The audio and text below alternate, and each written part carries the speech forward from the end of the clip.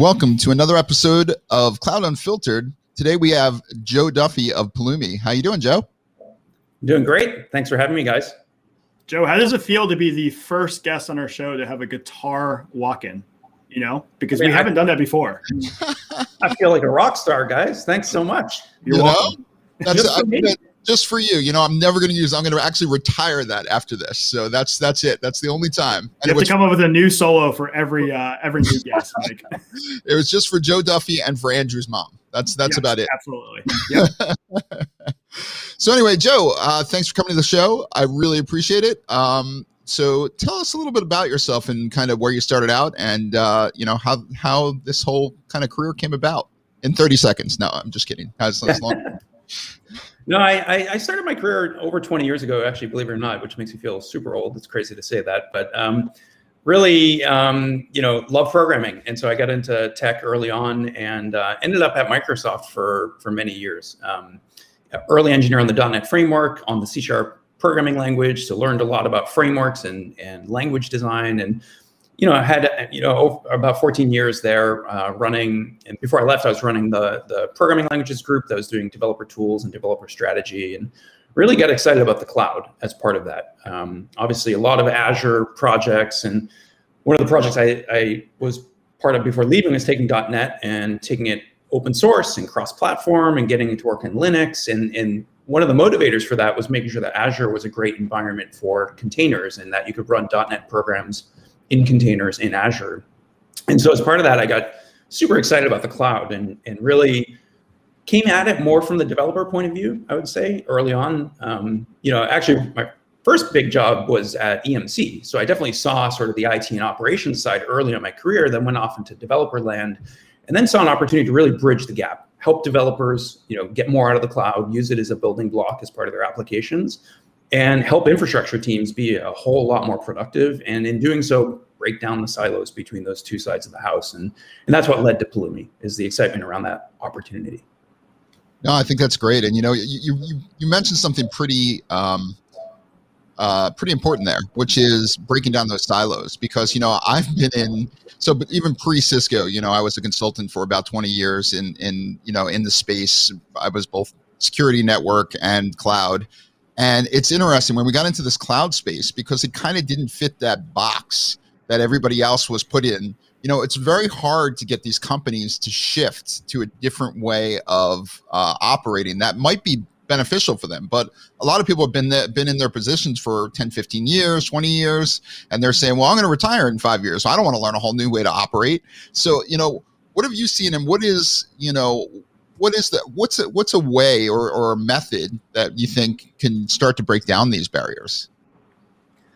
I think a lot of, from my experience, like talking to folks on the ground, like a lot of people want to break down these barriers. It's just they kind of don't know how, right? Like, how do I empower my developers to be self-serve, but know that they're not going to violate cost policies or security policies or compliance? And so I think it really starts around, how do we work together as a team? And it's very difficult, because if you're a developer or you're an operator, you don't always have a lot of control over how the different teams operate, right? So it's really important that you have sort of that management buy-in. And I think I'm seeing that a lot more these days, because really every business is becoming a software business, right?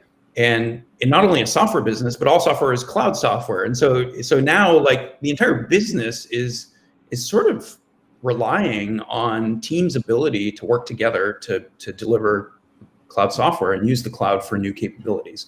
I think that's kind of forcing the issue for a lot of teams. And so you have a lot more leaders that are asking the team, hey, how can we do this? And that leads to things like continuous delivery, infrastructure as code, policies code, a lot of these tools that, if you have these tools in your tool belt, now you have sort of the technologies required to collaborate. You're not collaborating through a ticketing system anymore. Maybe it's a Kubernetes API, or maybe it's infrastructure as code.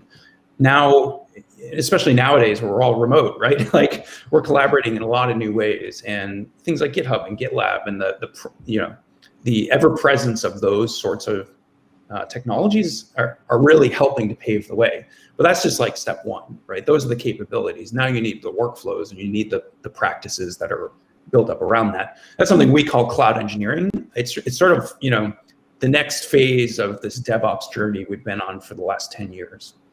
So what do you think has changed in the last couple of years that's kind of mitigated this sort of like, I call it a toll booth, right? So a lot of the times, or rather, it's the difference between, let's say, a border crossing and the toll booth, right? So if you go back a couple of years ago, there was probably a bunch of different products. A lot of them were maybe identified as a cloud management platform. And for those of you that are listening, right, air quotes, cloud management platform, they're opinionated, they're bloated. They often take a lot of time to sort of to implement. And really the pushback was on the developer side, which was, you want me to use these APIs, you want me to use this tool, you want me to essentially have to check in all of my process, all of my code through this one tool in order to consume public, private, doesn't matter, any set of infrastructure. So what's changed maybe over the last 3 to 4 years that's made the developers acknowledge, okay, there needs to be some sort of toll booth. I need to be metered. I need to make sure I don't come across compliance issues or anything like that. But then also,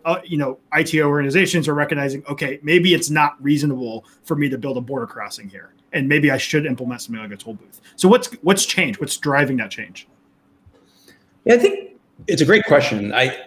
From my perspective, it's division of responsibilities have become a little clearer than I would say they were, even five years ago. That was one of the things, at Microsoft, I took a few months and just played with technologies, and I played a lot with Docker, and it really was eye-opening for me. It was kind of like, hey, the entire game has changed, right? Yeah. Now there's a tool and a workflow that actually makes sense for developers in how they think about packaging up their code and shipping their code. And the same thing with serverless, right? Serverless functions really gives you a new way to think about it. I think in the days where it was like, I've got 2 virtual machines and a database, it was really easy for developers to just not even think about it, right? You write your code, you build your 2-tier app, and then you go to your IT organization and say, hey, I need now I'm going to go through the laborious process of getting my infrastructure, right? And that was like every quarter, you'd have the quarterly planning meeting, and you talk about cost and budget projections. But nowadays, the developers have things like Docker, they have serverless, they have CI/CD, now there's Kubernetes in the picture. And so that boundary is now a software boundary, not a human practice boundary. And now that I think that's crisply defined, or it's getting defined, now you can introduce some of these things like compliance and policy, and it's a natural place to put it, right? Just look at like Sneak, the amazing success they've had. They really are building up a lot of usage with developers, but really, where did they get adopted? It's really the operations and IT security team, right?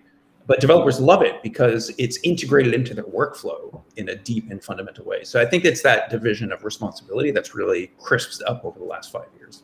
And we've talked. Oh, go ahead, Mike.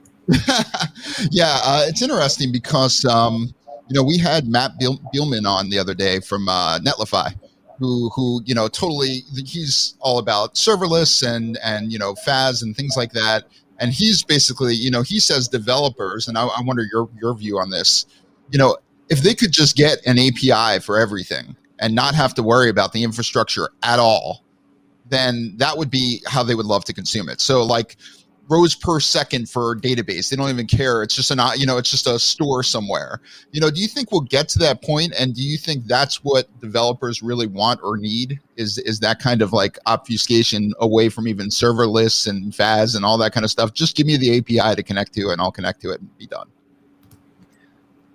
I think for some developers, I think the interesting thing is developers are a varied group of people, right? You have JavaScript front-end developers, the full stack developers. You have people doing static websites, like, maybe they're standing up WordPress. Then you have, systems developers who are building like Go microservices that are using service discovery and really embracing the cloud. So I don't think there's one answer that works for everybody. I think he's right though. If it has an API, I think that's kind of the table stakes, let's say. Yeah. And then the amazing thing that I often say is like, the world changed forever the second Amazon gave a web API that when you hit it, spins up a server on the back end. Like you're just calling an API and it's creating a virtual machine for you. That's amazing. And it opens up all these doors to being programmable. And the approach that we took for infrastructure as code is only enabled because of that. Yeah. So I think what's missing in the private data center? Because we talked a lot about public cloud, we've talked a lot about developers. As a guy who does not have a illustrious development career, I look at all these tools and I think, wow, yet another way for me to manage this antiquated environment that I have. So what's missing on the private data center side with the IT administrators that maybe could help this sort of journey happen faster? Because at the end of the day, right, we're seeing this move of applications from the public cloud back into the private cloud, right? I think we realize, hey, this is kind of expensive, right, to just move workloads into the public cloud. So what's going to help make that a more agile process? What can we do in the private data center to address that? Yeah, I think everybody wants their own platform, right? From the folks that we talk to that are doing private cloud or even hybrid cloud, a lot of people want the capabilities and workflows that they get in AWS, but they want it in their private data center, right? They want their own private AWS. That's just as reliable. They want Outposts, but not Outposts. Right. And they want a lot of customization and control as well. And I talked to a lot of folks who built up their own paths, over the last decade, right? Where maybe it works a little bit like Heroku, or maybe it works a little bit like AWS, or maybe it actually was like Kubernetes before Kubernetes even existed. It's clear that people are, have been for a very long time clamoring for that single pane of glass that gives you the platform that's productive, the patterns and practices that are built in so that you're not always reinventing, the same standard architecture. You've got a blueprint for what a microservice at your company looks like. And I think I talk to a lot of people that are kind of hitting the reset button on what they've built homegrown over the last 10 years and taking a step back and saying, okay, let's adopt these key technologies like Kubernetes is very, very common for serving that purpose, right? So I think to answer your question, everybody wants that platform. Yeah. That the infrastructure platform team can go to the developers and say, hey, here's how you're going to ship your code. They go to the infrastructure team and say, here's how we're going to scale this thing up across regions and how we're going to do it in a cost-effective way, in a reliable way, and in a secure way. So I think that's where people are trying to get to. But there's no doubt, it's way easier to walk up to AWS.com, click a few buttons, and get up and running than it is to build your own custom platform. Yeah, I agree. I almost imagine almost like a kitchen where the developers are the people on the front end who are writing the tickets, right? And they're writing them in a special way, and they're putting them on the stick at the front of the kitchen. And then the kitchen is literally everything's on fire behind them. And so the reality of the situation is the chef gets the ticket and he's like, I don't know how to do this. I don't know how to implement this. And it's almost amazing to me because, you've got GitHub, you put your code into Git, there's a webhook, it fires it off. And one would assume and one would hope that something automatically would happen, but that's just not the world we live in yet. So unless, of course, we're talking public cloud. So you're on fire with the analogies today. I mean, you just got that was your.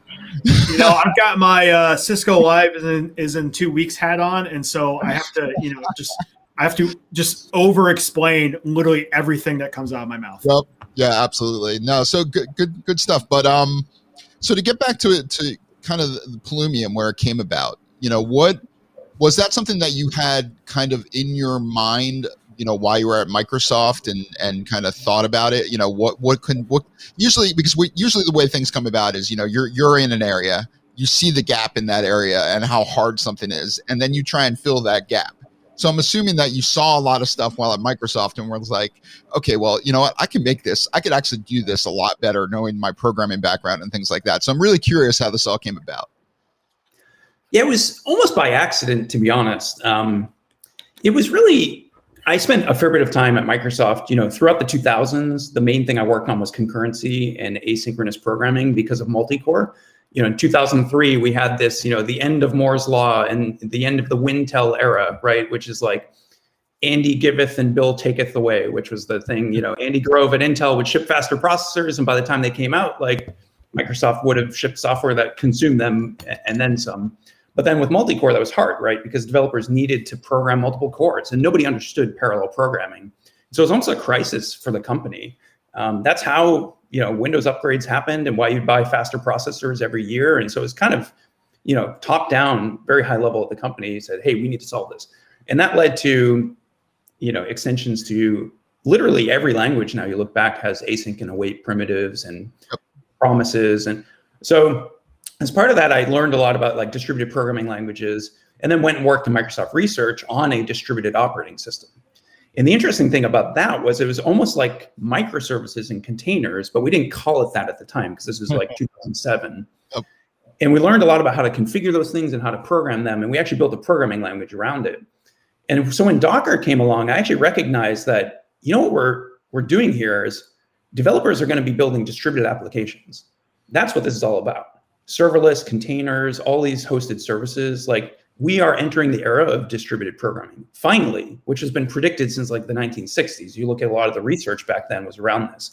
And so I just saw like a whole long, like vibrant future. And we were still super early. Like, we didn't even have the basic foundation in place. And so that's what Pulumi is really is, hey, infrastructure as code is sort of the foundation that now that we have this, we can build all these rich constructs on top of, including potentially, you know, a new programming language that's really distributed at its core. And so that was kind of, a lot of people saw my background. They're like, why are you doing infrastructure as code? And like, I explained this to them and they think I'm crazy, but I'm really excited about where we're going as an industry. So for people who are listening and maybe are not familiar with Pulumi, and that may or may not be myself, right? I know a little bit, right? I've dabbled. Can you kind of give the listeners a little bit of an example of something that Pulumi can help solve for them, or, you know, really kind of get into the gory details of the solution itself? Yeah, so Pulumi is an infrastructure as code platform. The key difference with other tools you might be familiar with in this space is you use general purpose languages. So Python, JavaScript, TypeScript, Go, C#. And effectively, you get the best of the programming language world, where you get simple things like for loops and if statements, but you get abstraction, encapsulation, access to great tools around testing, sharing and reuse of patterns and practices, but married with the best of infrastructure as code. So you get the reliability of knowing what's going to get deployed before you deploy it, and getting full audit history of who changed what and when, the ability to roll back. And it's inherently multi-language, as I mentioned, but it's multi-cloud as well. So you got AWS, Azure, GCP, Kubernetes, Datadog, vSphere, NS1, like over 70 providers. And I think of all those as building blocks, infrastructure building blocks. And so they're exposed in the tool as building blocks that you can program. And so you assemble these things together, you know, with AWS has like 300 different hosted services, and each one is a building block that's programmable. You can stitch them together. And then what you can do is build bigger things out of smaller things. And that's kind of how we got to where we are on, you know, in the software industry, is we built abstractions, and we kept, you know, taking the gnarly problems, and instead of, you know, solving them from first principles every single time, solve it once, package it up, and then build bigger things on top of that. And so that's the approach we took to infrastructure. So if you're setting up a network or a Kubernetes cluster, or, you know, whatever it is with infrastructure, you don't always have to go back and write the same 6,000 lines of YAML and copy and paste it. You get a real kind of approach to software engineering that you can apply to infrastructure. Yeah, and to me, the thing that I really liked about it is that, you know, it follows the same GitOps and everything else that all your rest of your code does. So when I want to create an app, you know, I could just commit that stuff with everything else I have, and it's super easy. I mean, I think that was, to me, when I first tried Pulumi, when you guys first released it, I was like, oh, this is awesome. You know, this is, you know, I could just kind of just put this right there. I could check it in and do all that kind of stuff. So I thought that was really neat. You know, I think you could do it with other kinds, but this felt more natural, like inherent to the programming language, which I felt was a big deal at the time. I thought it was really cool. It's going to be, you know, the interesting part about that infrastructure as code is kind of the permissions and security that they have to have in order to do some of that stuff. So how do you kind of mitigate that? You know, how do you see companies mitigate that kind of delineation between the network team and the server team and all this other kind of stuff in order to make this possible, so that, you know, they can actually do the things that you're telling them they can do? I mean, that had to be a big thing early on, because it's getting easier now, but early on, I mean, I think that was probably a thing.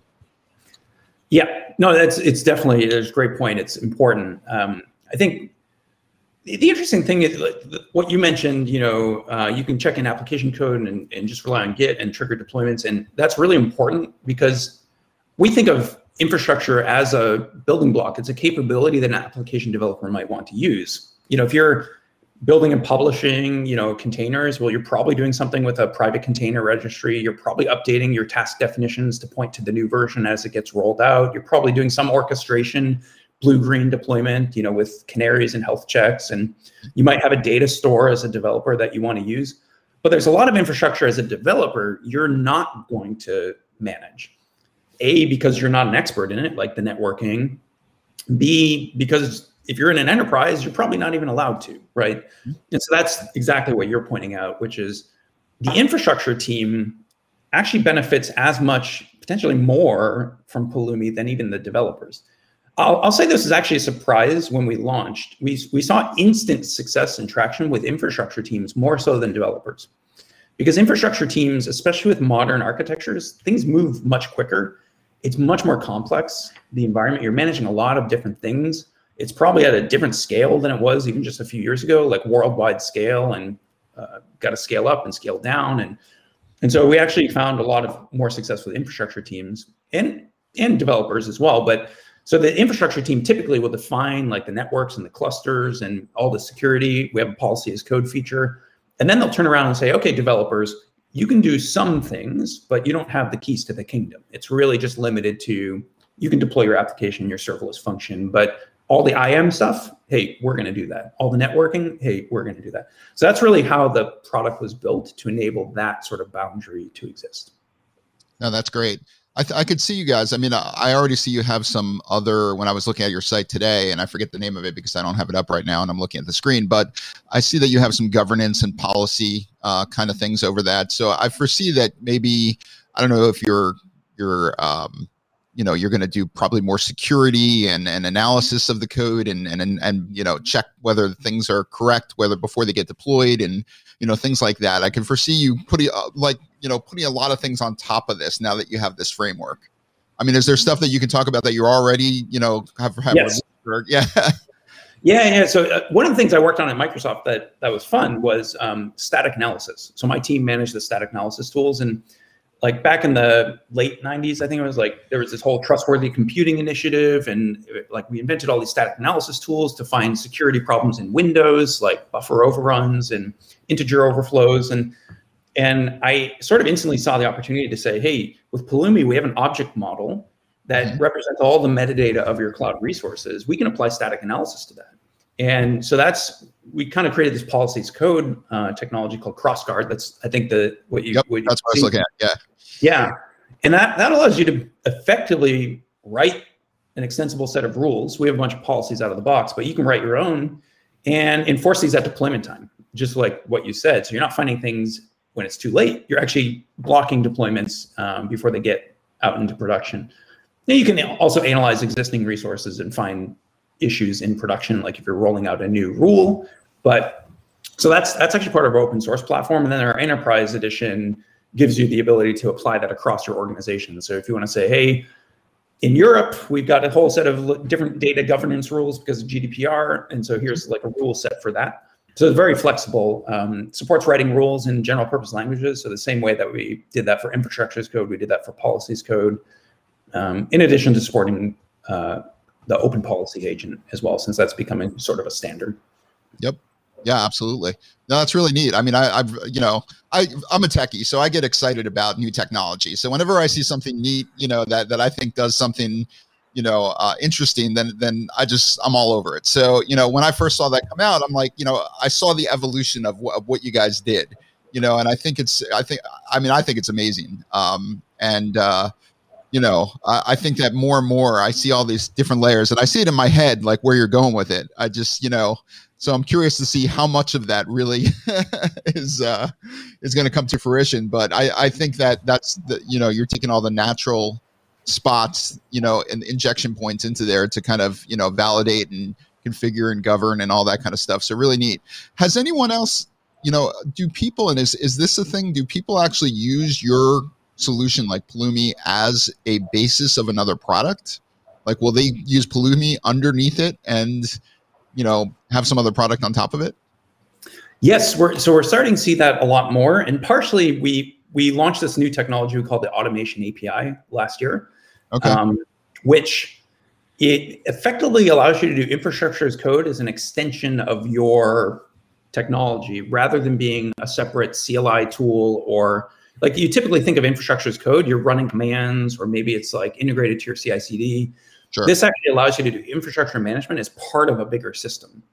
So Cockroach Labs, actually, we have a public case study with them, but they have a database as a service product where you go into their console, you click a button to create a new Cockroach database, and it spins up Kubernetes clusters on the back end across multiple regions, deploys into them, upgrades the database. All that's using Pulumi to do those deployments. Twilio actually just released a blog just yesterday, actually, that shows a plugin to scaffold the new Twilio project that provisions all the infrastructure, and it's actually using Pulumi under the hood. So, you think like the next Kubernetes, the next serverless framework, these very well could actually use Pulumi, and Pulumi's open source, so all these things can exist without having any commercial attach to us. And so, really excited about the future there. I think the automation API unlocks a lot of potential there. So, Mike, I think you asked a question that has been it's kind of a good segue into things I've been kind of thinking about as you guys have been talking, because I'm a technologist, I'm a techie, but I'm not a developer, and so I understand the value of what something like Pulumi can provide, especially when you are a cloud architect and you understand, like, I am comfortable with Python, I'm comfortable with JavaScript, right? So this is a logical extension for me to kind of head down. Now, what's interesting is you mentioned that you saw a lot of pickup with IT administrators. And at Cisco, we often find that these IT groups are not developer centric, right? They don't maybe understand how to write code. They don't understand pipelines, et cetera. So how is Pulumi finding that success? What is it about Pulumi? Is there a UX maybe that I'm not familiar with, or does, are these teams putting like almost like a ClickOps driven sort of, experience on top of Pulumi? Like, what's helping them bridge that gap? Because I've heard from Gartner and et cetera, the biggest barrier to entry to a lot of these tools is quite simply the fact that it requires coding skills, right? And a lot of these teams don't have that. So how are you guys finding a success? And what would you tell an organization that maybe is struggling with that? Yeah, it's a great question. I would say there's sort of like folks that do understand PowerShell, or maybe they'll do a little bit of Python scripting. And for those folks, it was surprising to me, I'll say, how many folks are comfortable just learning sort of the minimal subset necessary to use Pulumi in, say, Python. You actually don't need to know much. Like if you were comfortable using something like a Chef cookbook or something, it's not much more. It's not much more. Okay. That said, you mentioned the ClickOps thing. So we're actually we have this major product launch where Pulumi is really a cloud engineering platform, is kind of how we're talking about it. And we're actually adding a lot more of that click-oriented workflow into the product over time, because we've seen our own customers building that.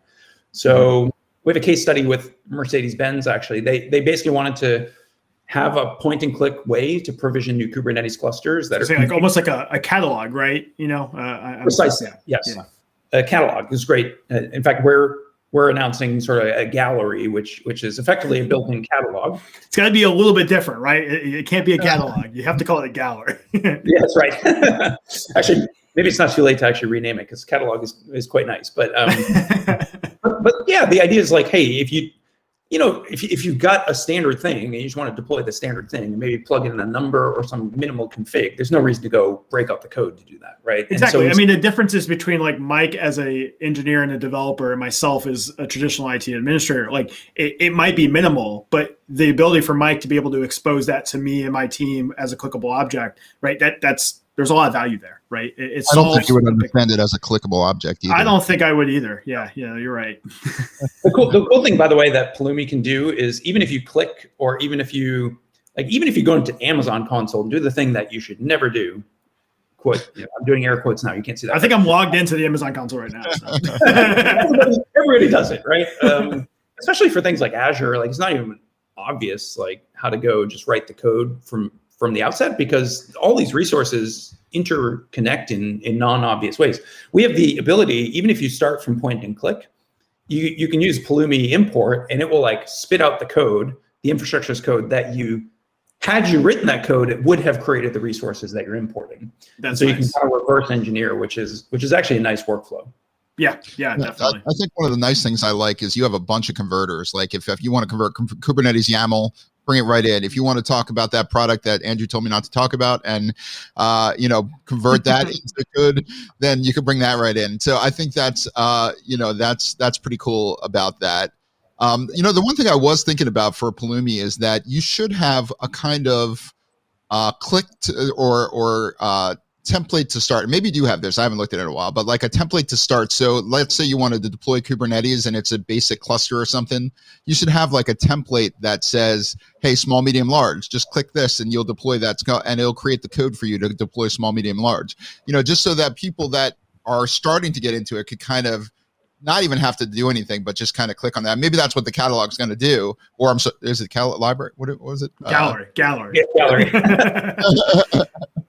But, I think that having that kind of like almost template out of the box kind of experience for people to get into it is awesome. And by the way, your documentation is great. So I think you can get a lot there, but I think, even going the step further, just saying, hey, these are the common targets and this is the common way people set it up, just do that out of the box. And maybe do, I don't know.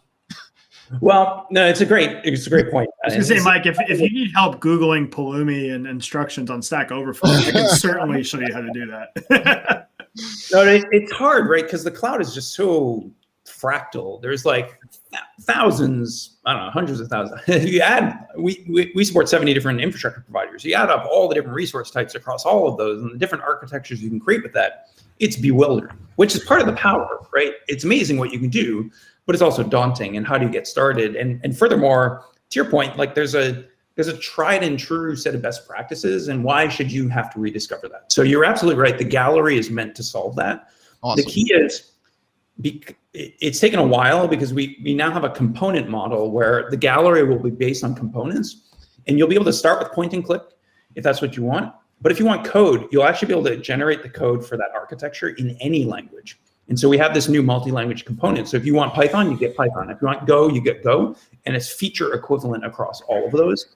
And so that's really exciting. The hard part again is like, what are the canonical 18 or 50 or 1,000 patterns that we should create? So what we're going to do is we're going to have a public gallery that the community can contribute to in addition to us. That makes sense. We'll see it with a lot of common patterns, but we see a lot of community contributions to these best practices. And so we're hoping that, we can bootstrap something pretty exciting there. And are you going to like back end that with things like Juju and, all these other kinds of orchestration that you can kind of just click and, kind of consume those too? Yeah, we typically do like CI/CD sort of integrations for some of the orchestrations, like GitHub Actions, and Gotcha. That's typically how we do the workflow. Like books type of stuff, yeah. Exactly, because you typically want to control the execution environment for some of the workflow as how you're doing deployments, but it's going to be extensible. So if you want to integrate with your own system, you'll be able to do that as well. Now, is that only for the commercial offering, or is that for the open source too? We have a SaaS. So the open source is basically the SDK is all open source. So the CLI, the libraries, all the tools, the engine, and then we have a SaaS. And the SaaS that's where we've got an enterprise edition, but it is free for unlimited individual use, and we have a free tier for teams as well, which while we're recording this is not yet live, but will be live. Okay. So all that's available in that as well. But the open source is really extensible, and all the CI/CD integrations you can get with the open source. The SaaS just makes it like super easy. The analogy I draw is like Git and GitHub, right? It's like our CLI and our SaaS kind of similar situation. That totally makes sense. Yeah, no, I think that's great. And I'm definitely going to take a look at the SaaS once it's when this goes live. I'm going to take a look at the SaaS so that it'll be there. No, that sounds really interesting. I'm really curious to see what it looks like and how you guys did that. So that'll be pretty interesting. It's always interesting for us. As I said, we're in this world where we come from. Our company is known for IT ops, and we're going into DevOps, and so we have this whole new platform around Intersight, which is our SaaS platform, and we try and make people, and we have the same idea, but not with dev tools like you guys are doing. We're just doing it, as we need IT ops to manage in the way they're associated with, and kind of using the GUI and things like that, but given the governance and role-based access control and things like that to the others to set that stuff up. And then we want people to consume things in, using the tools they're accustomed to. So all of the, whether it's Pulumi or whatever it is, we want people to be able to do that. But it's hard to create a product, and I'm sure you could relate to this, that does those things and kind of combines them together to create an area that can converge. And I think the rules around that have changed over the years. Andrew started out earlier talking about cloud management platforms. A lot of those cloud management platforms aren't even relevant today because people don't operate in that way anymore. The developers always want to develop in text and command line and mostly GitOps and things like that. Whereas the IT ops want to just make sure the governance and policy is there. So I think it's a really interesting time to be in this space to try and figure out, how that converges.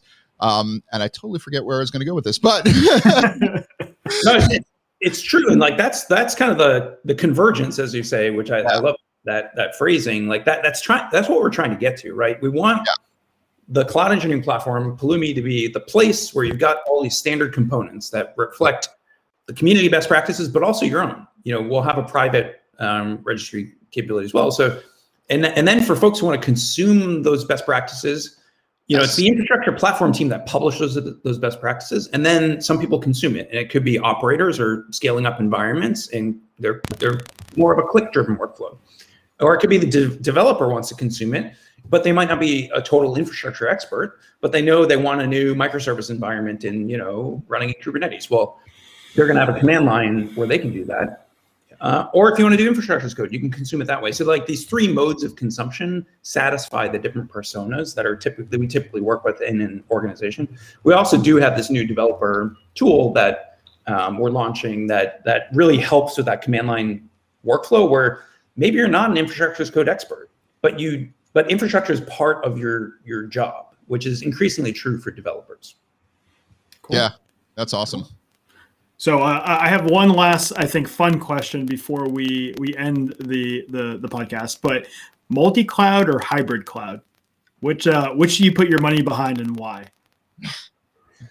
I think hybrid is here to stay for sure. Okay. And how do you define hybrid? I guess would be my next question. Well, so I often stay away from multi-cloud. I think I might have used that phrase earlier in this conversation. I often say many cloud. Because it's like different. But to me, multi-cloud has a bad connotation. Like a lot of people talk about multi-cloud as being lowest common denominator. And I don't think of it that way. I don't think lowest common denominator is the right way to go typically. I mean, for some cases it could be, and like the compute is getting standardized thanks to Kubernetes in some ways, although if you're doing serverless, that's not yet standardized. So, but to me, hybrid and many cloud is all about using the right cloud and the right capabilities where it makes sense. In playing to the strengths of the different cloud providers, right? Like if you're using, Amazon Redshift, like you should probably know you're using Amazon Redshift because it's got a whole bunch of rich capabilities that if you try to dumb that down to the lowest common denominator, you're just going to miss out, right? But to me, the reason why I said hybrid in my answer is because I just see so many organizations, like large organizations, they've got on-prem investments and they've got virtual machine based workloads. And the idea that you're just going to blow that all up just because the cloud is popular, like it just doesn't make financial sense. I could not agree more. Right? Yeah. I actually have one other question because I just thought about it. So one of the things that I think, the cloud providers are very good at is creating that lock-in. Creating that, okay, we have the whole stack. Why are you using somebody else? Just use all our tools. We'll make it super easy. You don't even have to re-authenticate because it's all in the same cloud. How do you how do you kind of answer that when people come to you and say, well, why would I use the next set of tools? Because my cloud provider is giving me everything I need. They have the templating engines, they have the orchestration, they have all the tools. How do you, and this is something we go up against too. So I'm just curious your perspective on that kind of, environment. Yeah. So for Pulumi, what I usually say is you standardize on the workflow and the tools and practices you're using to provision and manage infrastructure and to govern and apply policy to your infrastructure. And if you believe the premise that everything's going to fundamentally be hybrid and many cloud, then just picking one of the vendors to standardize on your workflow and your tools is actually problematic, because what we find in practice is you actually don't standardize. What that means is now you have N different sets of tools that you then have to integrate. You're like, how do I apply policy across all these different technologies? Well, I've got a different stack for Kubernetes, I got a different stack for AWS, a different stack for vSphere, a different stack for OpenStack, it's crazy, right? And if you're the VP of engineering looking at this whole thing, it's like the Wild West, it's chaos, right? So we often come in and help tame the chaos. Yeah, I definitely agree. And I think it goes right back to your answer of hybrid cloud and not multi-cloud, because, at the end of the day, when you're evaluating these platforms. Yeah, hold on, Andrew. Is your phone near your mic? No. I hear noise. Oh, sorry. Is this better if I scoot up a little bit closer? No, it's just I hear like static. So. Oh, nope. It's like crackling. Yeah. Are batteries low or? No, I don't think so. Well, Mike, I hope you're taking notes. You got to edit out here. So does this sound any better or no? No, it sounds worse, actually. I think you got to go further back. Matter of fact, go in a different room. I'm just kidding. But yeah, no, that's a good point. And I think that's exactly almost the same verbiage that we use, across the board. It is interesting, and it is, people don't realize the lock-in that they get from going to, these different things. And I think that's, to me, when I saw all these clouds come about, I almost would love to see, and, I guess Apache libcloud kind of did it, and you guys do it too, but almost a unified standard way of communicating with resource. Like if you want disk, it should be called disk. If you want, object storage, it should be called object storage. And I guess to really, that's really what you guys are doing. But I would love there to be a real standard around it, so that people can just kind of, get what they need. And hopefully you guys can hear me now, right? Yeah, no, that's better. Yeah. So what I was trying to say is a lot of enterprises, when they evaluate these tools, and just to back up what you're saying now, Michael, is the idea of openness versus time to value.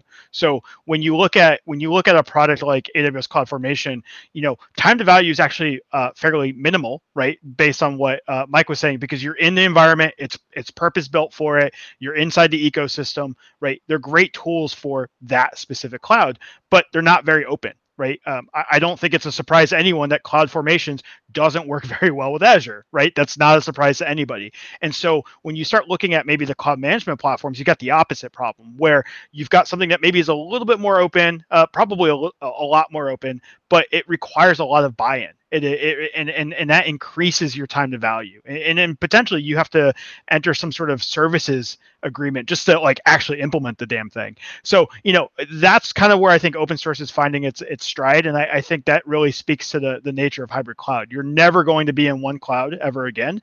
You have a very, very big investment on the private data center. And so you need to find a solution that sits somewhere in the middle. Absolutely. Yeah. Yeah. It's interesting. Some of the analogies, I hesitate to bring it up because people always have this negative connotation with Microsoft being this, monopoly. And when you look at, the lock-in thing, clearly one of Windows' strategy was to lock you into the Windows ecosystem, and you can never escape, right? And you see a lot of that playing out with the public cloud. And the funny thing is, we don't think of it, but I think we're building an operating system for the cloud, and we don't think of it in that terms. But what is an operating system? It's a piece of software that manages the hardware for you, right? Yeah. And apply policy and security, and that's exactly what we're doing for. We're just not talking machine language anymore. We're talking APIs. Right. And YAML, lots of YAML. Lots of YAML. Lots and lots of YAML. But I think that's a perspective for me that gets really exciting, because if you buy the premise that we're all cloud developers, we're all cloud engineers, we're infrastructure, infrastructure is central to that, and we're building distributed applications, and the cloud is the new operating system, that's a really exciting future. And I think that's a great place to leave it off. You know, I think that this has been an awesome conversation, and I really enjoyed talking about all this stuff. And definitely enjoyed having you on this show. So thank you very, very much. Yeah, thanks, Joe. Had a great time. Yeah, Thanks, guys. Really appreciate it. Thank you so much. All right.